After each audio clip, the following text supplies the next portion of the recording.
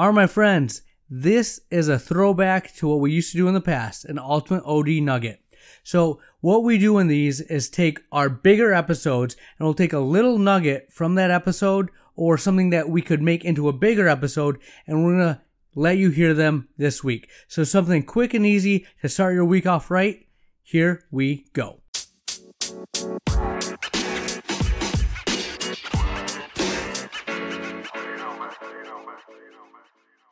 Are my friends, a little Ultimate OD Nugget.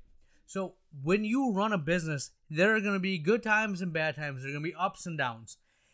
When you hit a point of confusion, of stress, of just hard, simplify.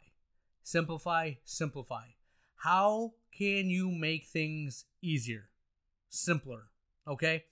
For example, take the workout, pare it down. How much can you do to help pit the staff out? Okay?